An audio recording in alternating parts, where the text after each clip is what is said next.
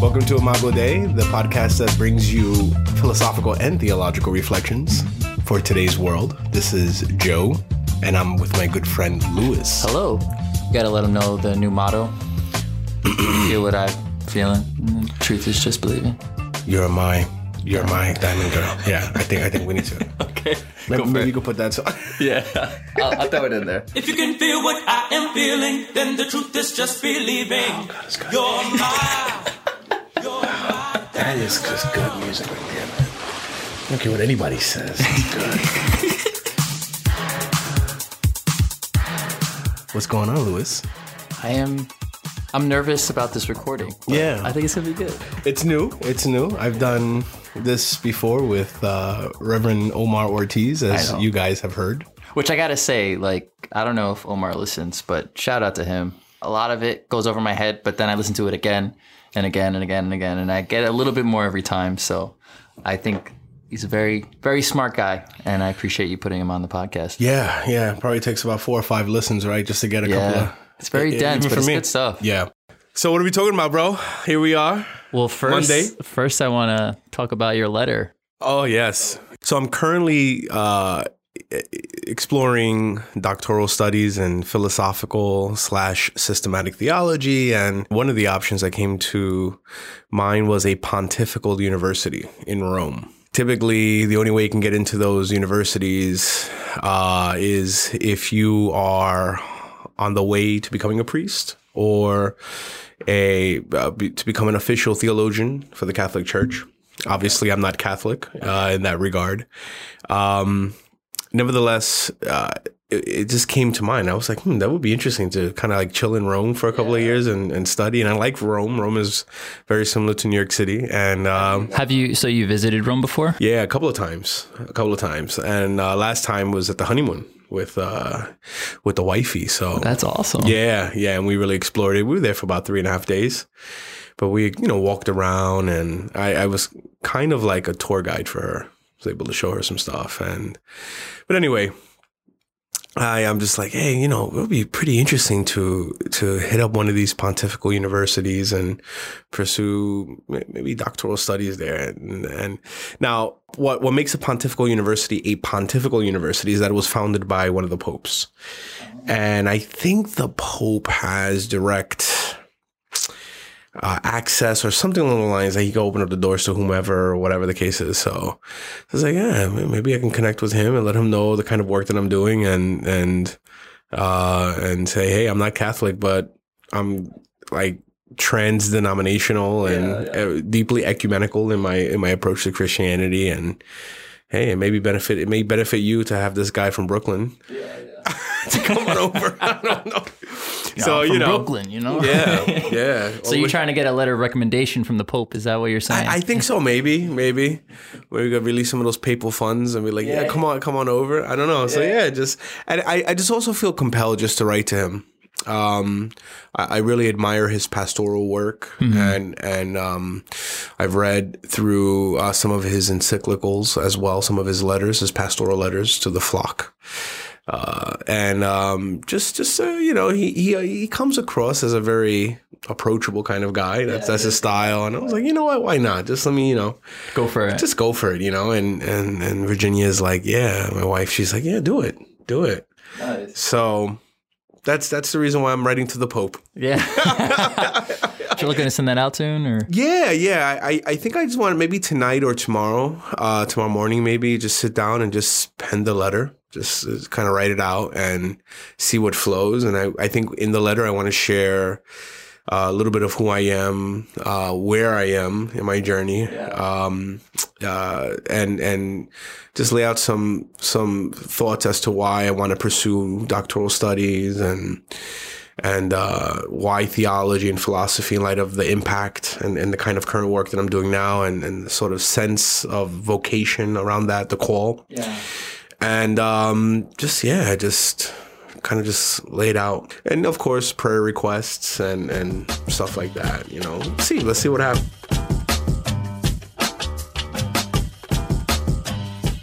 So Louis got me into this movie. He was like, Joe texted me. He said, bro, have you seen the new Pope Francis movie? And I'm like, what? he did a movie? Like the Pope did a movie, and I was like, I think I heard about it. I saw some common attractions, and then I took the wifey and we went to see it, and we were blown away. Yeah. We were blown away. I felt many different things at different parts of the film. Yeah. And I went through a roller coaster of different, I guess, philosophical ideas that were being presented to me. And I think that's probably the most surprising thing about the movie. Because I went in, the movie's called Pope Francis, a Man of His Word. And you just, you see Pope Francis on the movie poster. I thought it was just going to be a biography flick about him. Right. But it was more, I put in my notes, like an assault on consumerism. So what was it when you watched the film? What was that like for you? For myself and my wife, it was a visceral experience. Like you, different parts of the movie pulled at my heartstrings and teared up a few times. Yeah. I thought the movie itself just did an amazing job in communicating the kind of papacy that he is shaping, and bringing together the reason for that name, Saint Francis, that he has chosen as his papal name, and how he is just an amazing pastor, an amazing sensitive soul to those on the margins and the disenfranchised, the invisible communities, in more ways than one, including ecological. In many respects, I wasn't completely shocked by it. I do tune into his homilies. I read some of his manuscripts on a maybe bi-weekly basis. So I feel like I'm pretty much in touch with who he is, ministerially, his identity, his ministerial identity. Okay. Yeah. I grew up as a Protestant, averse to Catholicism, and whether implicitly or explicitly, I always just kept distance from Catholicism, and I never viewed Catholicism as a part of Christianity. Which I have to say, this film helped me to see that, hey, we're kind of on the same team, guys. Like, we have more in common than differences between Catholics and Protestants. For someone like me who has purposely kept distance from Catholicism, if I were to explore Catholicism even more, what do you recommend? Yeah, that's a great question. When I found myself in the world of Protestantism around 2003. I was raised as a really nominal Catholic, and was to a large degree not in touch with the Catholic world, especially Catholic theology and Catholic thought. Came into the faith 2003 through the doors of evangelicalism, and it really took years later through seminary. In having my eyes opened to Roman Catholicism, having a real serious look at that sort of stream of Christianity. And I would say that just beginning with a cursory glance on church history will help to unpack some of the differences there. And really much of the differences between as how I understand it, between Protestantism and Catholicism, Roman Catholicism, can be found on the doctrine of revelation. So for the Roman Catholic Church, revelation comes to us through sacred tradition and sacred scripture. Okay. Whereas by way of a number of theological and historical moves, a la Martin Luther and whatnot, we say Bible and Bible alone, right? So for the Catholic Church, all the distinctions come about really out of this awareness of God comes to us, yes, definitively and decisively through Scripture, but in relation to the tradition that even helped to shape Scripture historically. The New Testament didn't drop out of the sky, as it were, and even the compiling of the letters and the solidifying of the canon, as it were. The Catholic Church would see themselves as the kind of act of the ancient church, along with the Holy Spirit guiding the church in that. And so there's much more to say about that, but I would say just beginning, even Wikipedia, kind of, just hey, what was the Catholic Church about? And, and kind of looking historically. And there's some really good podcasts out there. Pints with Aquinas does some good job. Bishop Barron and Word on Fire. Yeah. Really, and his material on YouTube, how kind of help open those doors there. I started looking at the Summa. I love how Thomas presents an argument and then objections to the argument. Yes. And then unpacks the argument and applies their objections. Yeah. I think that in a lot of debates or critical thinking, like that's lacking, that type of analysis from both sides of an issue. Yeah, and he was extremely charitable. He was so well versed in doing that. Aquinas, he would not only put forth the argument that he's going to address, he would strengthen the argument. He would offer the best version. So he wasn't, doing the straw man kind of like little weak argument, then knocking it down. He would really solidify it and then piece by piece address it. So yeah. And Aquinas, Thomas Aquinas, is the angelic doctor, the Roman Catholic Church calls him. His theology is prized on that level, that for the most part, he is in many ways the cornerstone of much of the thinking of Roman Catholicism after the Middle Ages. Wow. Yeah. Wow. He's a serious thinker. When you look at Catholicism and Protestantism today, what are the major differences? What's something to put out on the table to recognize the major differences that you see between these two different, Christian circles? Yeah. That's. I think part of the difficulty with addressing that question directly is that it is hard to pinpoint Protestantism today. What does it mean to be Protestant today? After Luther, Calvin, immediately actually within their own lives, Protestantism, as it were, started to branch out. There were different streams. You had Zwingli and all these sort of internal debates that were happening. And I heard, interestingly enough, that the Catholic bishops warned Martin Luther that if you do this, if you break away from the church, it won't stop with you, and there will be continued schisms. You won't be able to kind of hold them together. But Martin Luther saw it as the risk necessary in order to free the gospel from what he saw as the chains of the Roman captivity. He would even see the Roman Catholic Church as a sort of the current Babylon of the time. Yeah. And so, and there are this is a very complex issue, historical, political, socio-ecological, economical, as well as theological. But so it's very difficult when we say, what are the key distinctions today between Protestantism and Roman Catholicism? Because there's a consensus within the Roman Catholic Church. You have the Catechism of the Catholic Church. You have 2,000 years of history. That's not to say that there aren't factions and to some degree divisions. Nevertheless, they all pay allegiance to the Pope. And there are clear doctrines that they're all in concert with one another. Whereas for us, you can go down the block and go into a church that may hold a very low view of communion or the Eucharist. Whereas in a church down the block, which is also Protestant, may have a different name, they'll say, no, this is the body and blood of Christ, but not in terms of the transubstantiation, right? So there's kind of like this middle ground. So it's tough. Now, if you want to locate Protestantism and, with all that said, I mean, we can go back to Martin Luther, the scripture alone, faith alone, grace alone, right? And really stressing scripture as the sort of decisive mode by which God comes to us. And everything is to be tested against scripture.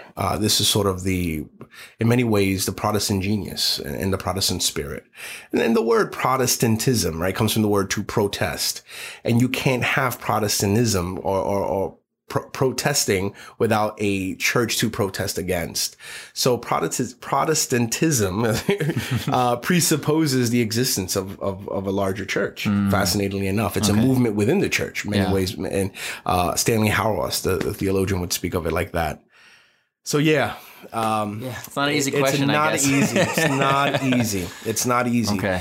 Okay, so that means I have a lot of homework to do about Catholicism, but I am fascinated by Catholicism from this film, and I think what Pope Francis is doing, what I saw in that film, I saw him just sending one very simple message out about poverty and how that is this prevalent issue around the world. But I don't know, I guess there's something about the film. It presented it in a way where I was always aware that poverty exists. Like, I think the majority of civilization has been, to some extent or another, exposed to poverty. And I mean, living in New York, it's so obvious, like poverty, you see it anywhere. Anytime someone travels in New York, they're going to be exposed to some degree of poverty. Yeah. But for me, when I sat in the theater and I saw that image of just like this field of garbage and then people just rushing to pick through the garbage, that was violent. Like, like you said, visceral. Like, it was just such a strong image about, and a strong testament to the state of the world today. We've heard this message of poverty before. What makes it different in how Pope Francis communicates that message of poverty, or just that need and that issue of poverty in the world today? Yeah, he, in one of his more recent encyclicals, and what an encyclical is really a pastoral letter written by the Pope. He directly addresses issues of poverty by, in many ways, attacking the rampant consumerism, materialism, a kind of runaway capitalism that is undergirding all of that. A world in which freedom is measured against arbitrary choice. And really, I think, does a great job in diagnosing the issue. Now, of course, through the movie, he along with the visual artists, the team, the entire, they just amazing. But even beside the visual aids that comes through in the movie, his words clear, simple, and he's passionate. I think above all else, he's really passionate. He really believes what he's teaching. He's a man who is acquainted with the streets of Argentina. He, in his as archbishop and as a cardinal, he would take the train every day and the bus every day to his office. Wow. He would always be with the people. That's who he is. And I think him staying on that and his ability to really nuance the issue and speak of it in terms of a throwaway culture. He used that phrase. And it's a phrase he comes back to often, that we are in a throwaway culture. Got the iPhone 10 and then the new iPhone comes out. I got to get that upgrade, 2 years, and new sneakers and whatnot. And okay, what about what happens to the old? And okay, we sell it, and where does all that go? Right. Yeah. And just paying attention to this system that we are caught up in, an entire economic system that we're really tethered to in many ways. I remember in the film, just that shot of all the really old cell phones. Yes. They had like the Nokia brick phones, but just a whole mountain of them. Dude, I think it was like a Zach Morris phone. Oh my gosh. Huge phone from like the 90s. I'm like, what? Yeah. But it's like, what happens to all the old phones that get thrown out? Yeah. It's... And he puts it out there. Yep. And he puts it out there. Yep. And he connects it to the stories of people. He's showing us in that movie how people in the here and now are being affected.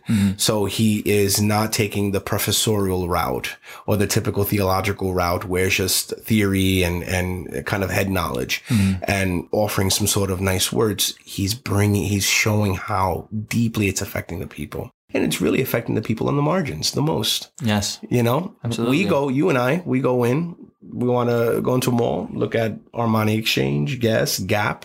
We purchase a shirt. We have purchasing power. And we don't necessarily question how the shirt was made and who's being affected.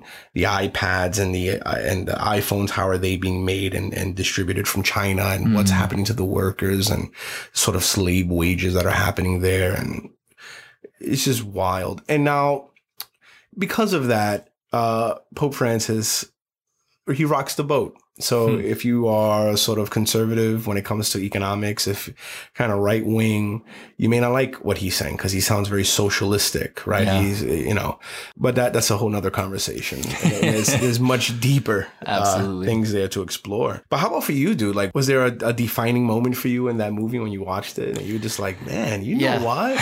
This is maybe perhaps something that challenged that maybe you found troubling in light of your own identity as an evangelical Christian? Yeah, that's a great question. And I think for me, when I was being confronted with just this reality of what's happening, outside of my little bubble of a world and just kind of being exposed to the poverty that so many people are enduring, I immediately just felt like my heart was broken. I just felt a sense of pain and sympathy for these people. I just remember immediately following that thought, I said to myself, what can I do to help in that situation? Yeah. What can I do to help make things better? And it seems like such a large problem that I felt honestly hopeless at a certain point in the film. Just like, is this ever going to change? I was very pessimistic about it. I guess I'm still working through it. I remember I went to see the film with a friend from college, and we were so quiet after the film, and we both said that we felt convicted, which is like a lot to unpack right there, right? Yeah. Like to feel convicted watching this film, and I think I felt convicted because Well, I'm curious. What was your friend's faith identity? he's Armenian, so he comes from the Eastern Orthodox. Yeah. So we both just felt like super convicted to see just this struggle. And I think part of where I see the solution is when Pope Francis said, it's almost like everyone has a right to work. Yeah. In that, like the land, like it's almost like everything that exists at some point came from the land. It came from some material creatively combined to produce an object. Yes. Every person who's working at some point is like interacting. It's like they're working the lands in a certain way. And to me, that changed my image of God commanding Adam to like tend to the fields and stuff like that. It's just because it goes further than that. It's not just about farming the land. Yeah. It's just about man's desire to create something with the materials around him. So when I mean that's how I interpreted that part when Pope Francis mentioned that in the film, but I saw that as having the potential to solve this problem of poverty. How can we help the unemployed, or how can we help those who are working in subhuman conditions? Yeah. And he does gesture towards different possible solutions. But as a pastor, he speaks in sort of broad brushstrokes, and I'm mixing metaphors here, but that's the way he's engaging us. Yeah. He's engaging the viewer. Yeah. That was an extended sermon. That's what that movie was. Really? That's how I would take it. Yeah. That's how I would take it. Yeah, that's a great way to put it, though. An I see it extended, that way. sort of visually, and I love how he is seated in a chair and in some of the scenes, which has profound theological significance subtly within the Roman Catholic Church, because when the Pope speaks from the chair, in Latin it's called ex cathedra. No, excuse me, is it ex cathedra? I think to pontificate. Yeah, you have to look it up now. I can't really look it up. I'll look it up right now. Right. Speaking of the gravity of his words, and not to suggest that what he was speaking there in the movie, that all of his words that he was sharing, extemporaneous or not, that they have that. There it is, ex cathedra. Yeah, okay. From the chair, the chair. But not to say that what he was saying was infallible in light of Roman Catholic doctrine.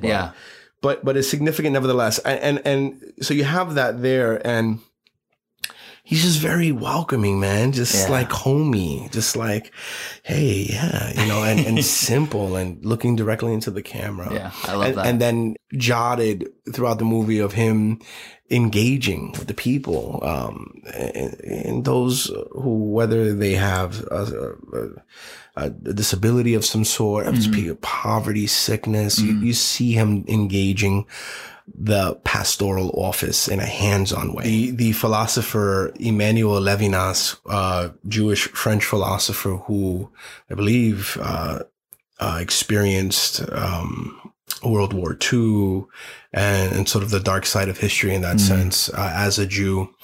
Much of his philosophical work orbits ethics.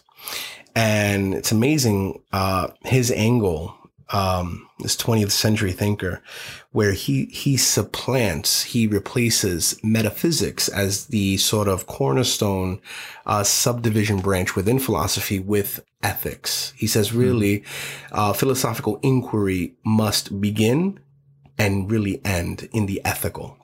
And what that meant for him was the way he really articulated the importance of eye contact, what he would call the face, face-to-face contact. And about when that face-to-face contact, when that limbic resonance is happening, there is moral gravity, right? Okay. And we unconsciously avert our gaze, so we are not implicated morally, right? Because you see a homeless person, and if we look in their eyes and then don't give them anything or don't, right? That could be so what we do is we look away. We act as if the person is not there. Yeah. Which in probably one form or another is a way of dehumanizing that person. Yeah. To render them invisible.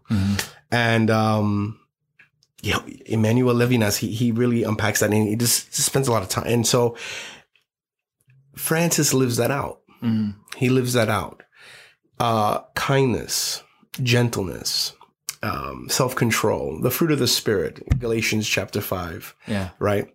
We see that embodied in the spiritual leader of the Roman Catholic Church. Yeah. And unapologetically so. And it's another way, by the way, of critiquing the sort of socioeconomic context we find ourselves in. We have the capacity to tune people out by way of the headphones, digital devices, right? And the way of love runs contrary to the way of this private solipsism, this private world. I just want to tune people out. Even though I'm here among the sea of humanity, I'm just because I don't want to be bothered. And Francis is like, no, we ought to be bothered. And being bothered and being interrupted are ways in which God comes to us. Yeah. Of course, what comes to mind as well is the words of Jesus in Matthew 25. You came to visit me when I was in prison, and you brought me in and you clothed me when I was naked, and fed me and gave me food, and all of these things. And, and then the people say, Jesus, when did we do that? When were you ever in prison? When were you ever sick? Whatever you've done to the least of these, my brothers, you've done to me. Wow. And so he's living that out. Yeah. He's living it out. Thank you for listening to this week's episode. And hey, guess what? We just got an email. So send us your questions, comments, or feedback to imagodei@gmail.com. That's IMAGODEI podcast@gmail.com. We look forward to hearing from you.